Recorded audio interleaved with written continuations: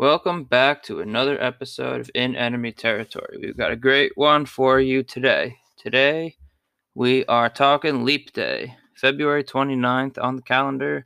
Comes around once every 4 years. So, by default, you would think there would be about 1/4 of the big moments and birthdays as any other day of the year. And relatively, I would say you are correct. We've got a few big birthdays, a couple of moments in time that took place on this day. And let's kick it off by going over quickly the birthdays of the day. We've got 3 hockey birthdays. First and foremost, we've got Henri Richard. I'm not French, so I can't really pronounce Henry properly, but brother of Maurice Rocket Richard. He was a career Montreal Canadian. He won 11 cups with the Habs. That's an NHL record, and he did it, and I believe in a span of 17 or 19 years. The Montreal Canadiens in the 50s, 60s, 70s had multiple dynasties. He was a part of basically all of it, along with Jean Beliveau and a bunch of the all-time greats in Montreal history. Speaking of Montreal, last night they punched their ticket back to the Stanley Cup Finals after a 28-year absence, looking to extend their NHL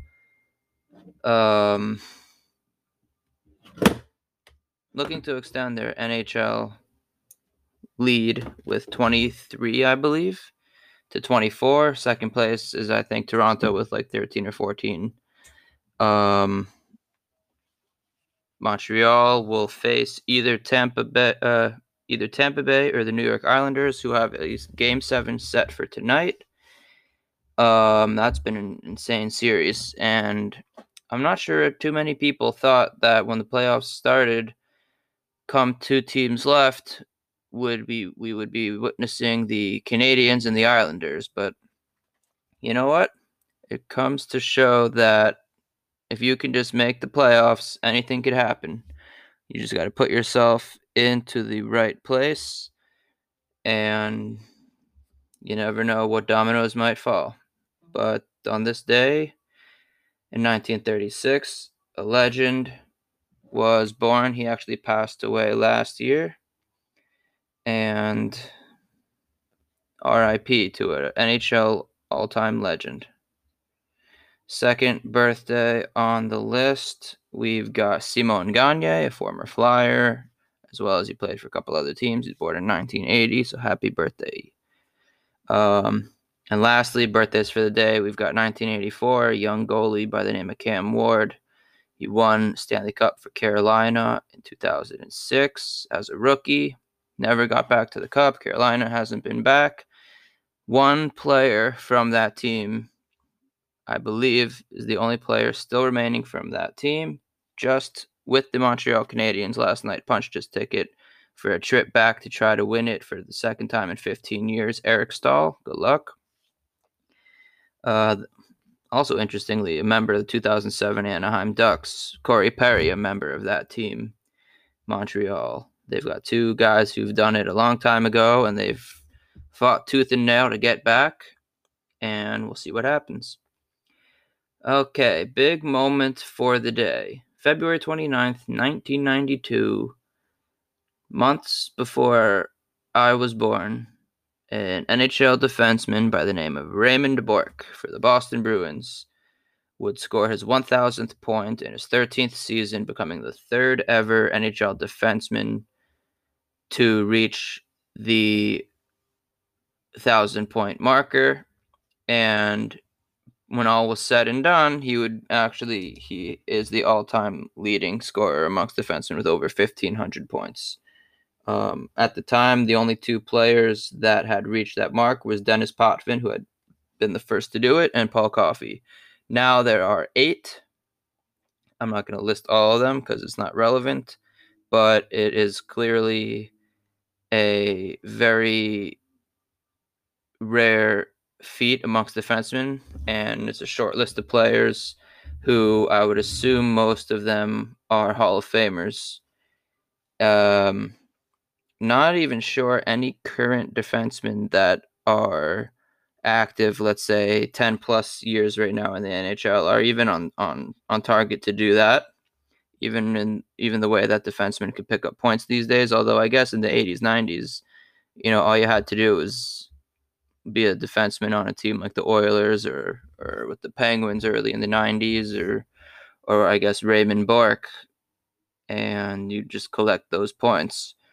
But no, even players like Erik Karlsson, Brent Burns, Letang, John Carlson, guys who have been around for years and years, they're barely cracking 500-600 points, and they've had their most productive years already in the rearview mirror.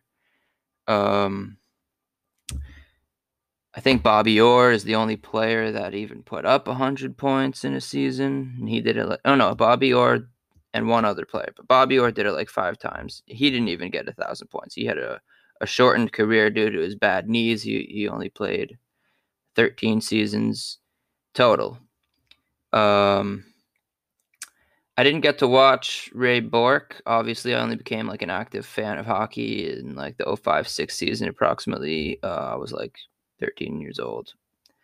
Before that, we really just kind of followed baseball. And when we moved to Pittsburgh, we kind of got swept up, especially with Big Ben Roethlisberger as the Rookie of the Year, and took the Steelers one win away from a Super Bowl appearance in his rookie year. And then the following year, all of a sudden, Sidney Crosby is sensation in the entire NHL. So, like, I've probably talked about it before on the show, but just moving to Pittsburgh at that opportune time, got swept up in football and hockey as well as baseball. We converted pretty naturally from Orioles fans to Pirates fans because they were the 2 worst teams in the league either way. So we just had to change from orange and black to yellow and black. But yeah, can't mention Ray Bourque's career, obviously, without mentioning his monumental achievement, which he achieved in his last season. He played with Colorado. He won the cup. He got to hoist it 2000. And I guess, wow, that was already 8 years after he reached the 1,000-point plateau. So in his first 13 years, he picked up 1,000 points. In his following 8, he only got 500. So the truth is, I don't have a calculator in front of me, but let's say 1,013 years, that's about 75-ish a season. 500 over his next 8.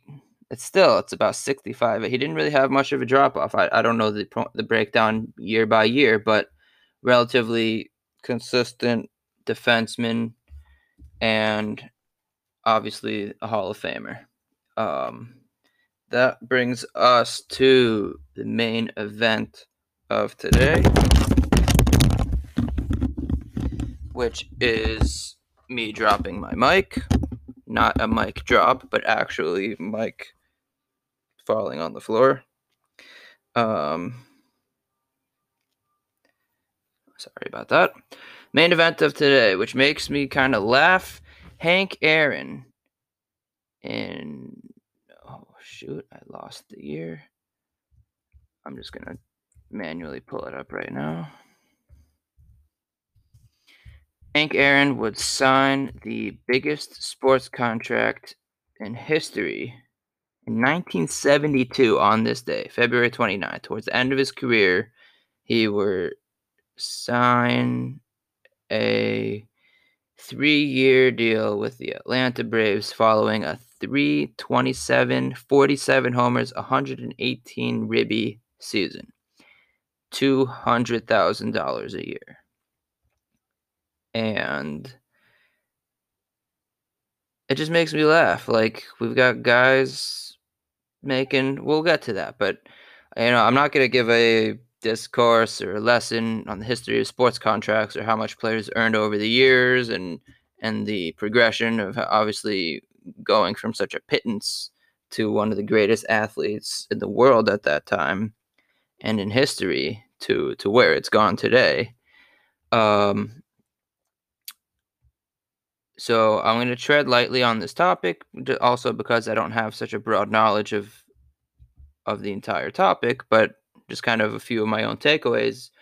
But my first obvious place is to kind of look, okay, $200,000, the highest contract in history, 1972.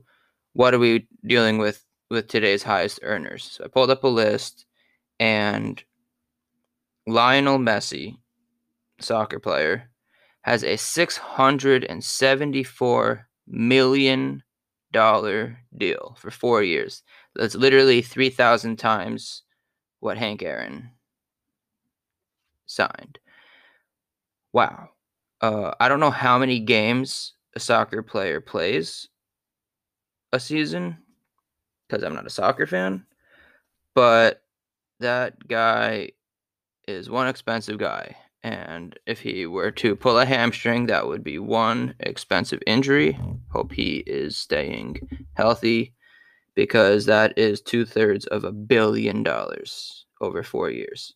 I don't even know what country he plays for, what team it's called, what league it is, but I do know that with soccer being the international biggest sport in the world, that I guess it would make sense. The best player in the biggest sport would have the biggest contract, no brainer. Second highest total value contract, we've got Patrick Mahomes with a $500 million contract over 12 years, 500 mil. Football is something I know a little bit more about. Mahomes, not even argued much that he is the best player in football. And as long as he can stay healthy, it seems like the system in Kansas City, given Mahomes' arm and the pieces that they have, should be a yearly contender. And in baseball, we've got Mike Trout with a $426.5 million contract over 12 years. And Mike Trout is also, I guess there's a little more room for argument over who the best player in baseball is. Mike Trout's never really gone deep into the playoffs, but he's basically an annual or perennial candidate for the MVP, and he puts up the numbers. He's only 30 or 31 years old, and he's been doing it every single year. Highlight reel, homers, batting average, does it all very consistently, always the best. So $426.5 million it makes sense for this day and age, even though it's kind of crazy. Especially, I do know he has dealt with some injuries. That is a lot of money tied up in a player not playing. So if you scroll farther down the list of players making the most money in the world right now, the top 100, there's a lot more baseball, and there's basketball players and a bunch of UFC. I don't know much about that sport either, but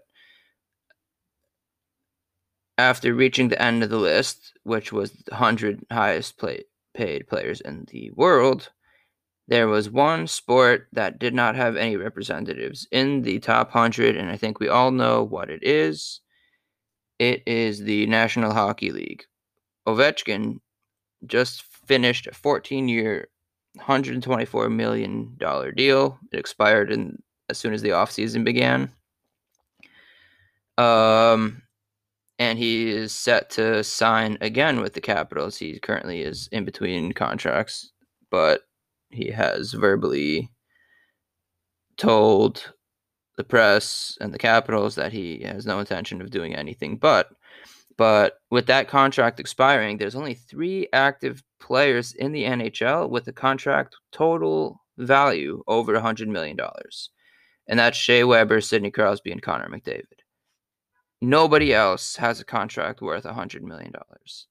And there's bench players in the NBA who have a 6-year, over $100 million contract. Like the top guys, and I don't know if Shea Weber is the top guy in the NHL, but Crosby, McDavid, Austin Matthews, Mitch Marner, even guys like Carey Price with a 10-year, $8.4 million a year. Like, best athletes in the world to their position in their sport compared to the other leagues, they're getting a pittance.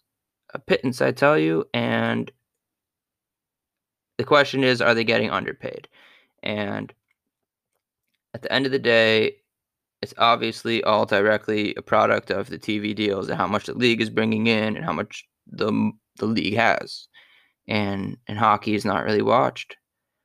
And basketball, football, and baseball own the country and own the ratings. So obviously, hockey is at the bottom of the list, and it's not really a surprise to see that. But like, it's just kind of crazy. And that's also, I think, why we have this whole visceral disagreement that's been raging in the past few years, ever since like the World Cup, where like why women's soccer players are earning so much less than the males. And I'm not really going to go down that road, but like obviously the money is relative to what there is to sign them with.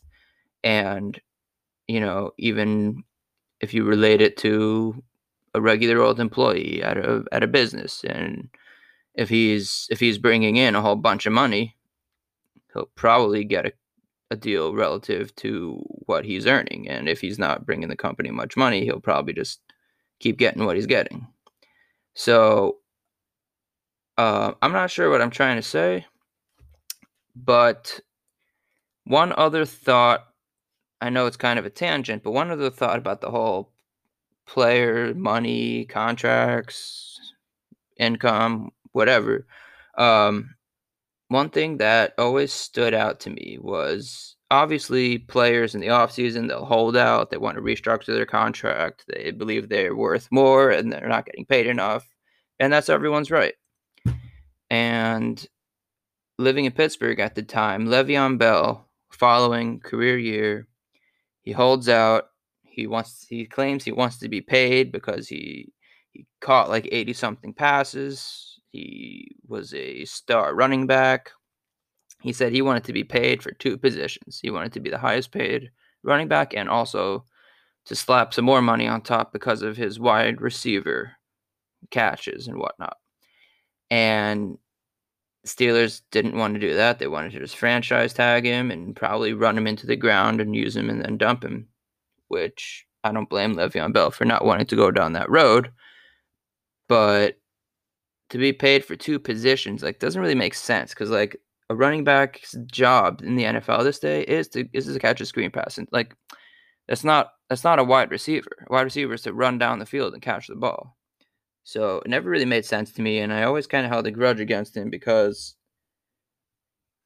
he ended up skipping the whole season, and the Steelers missed the playoffs.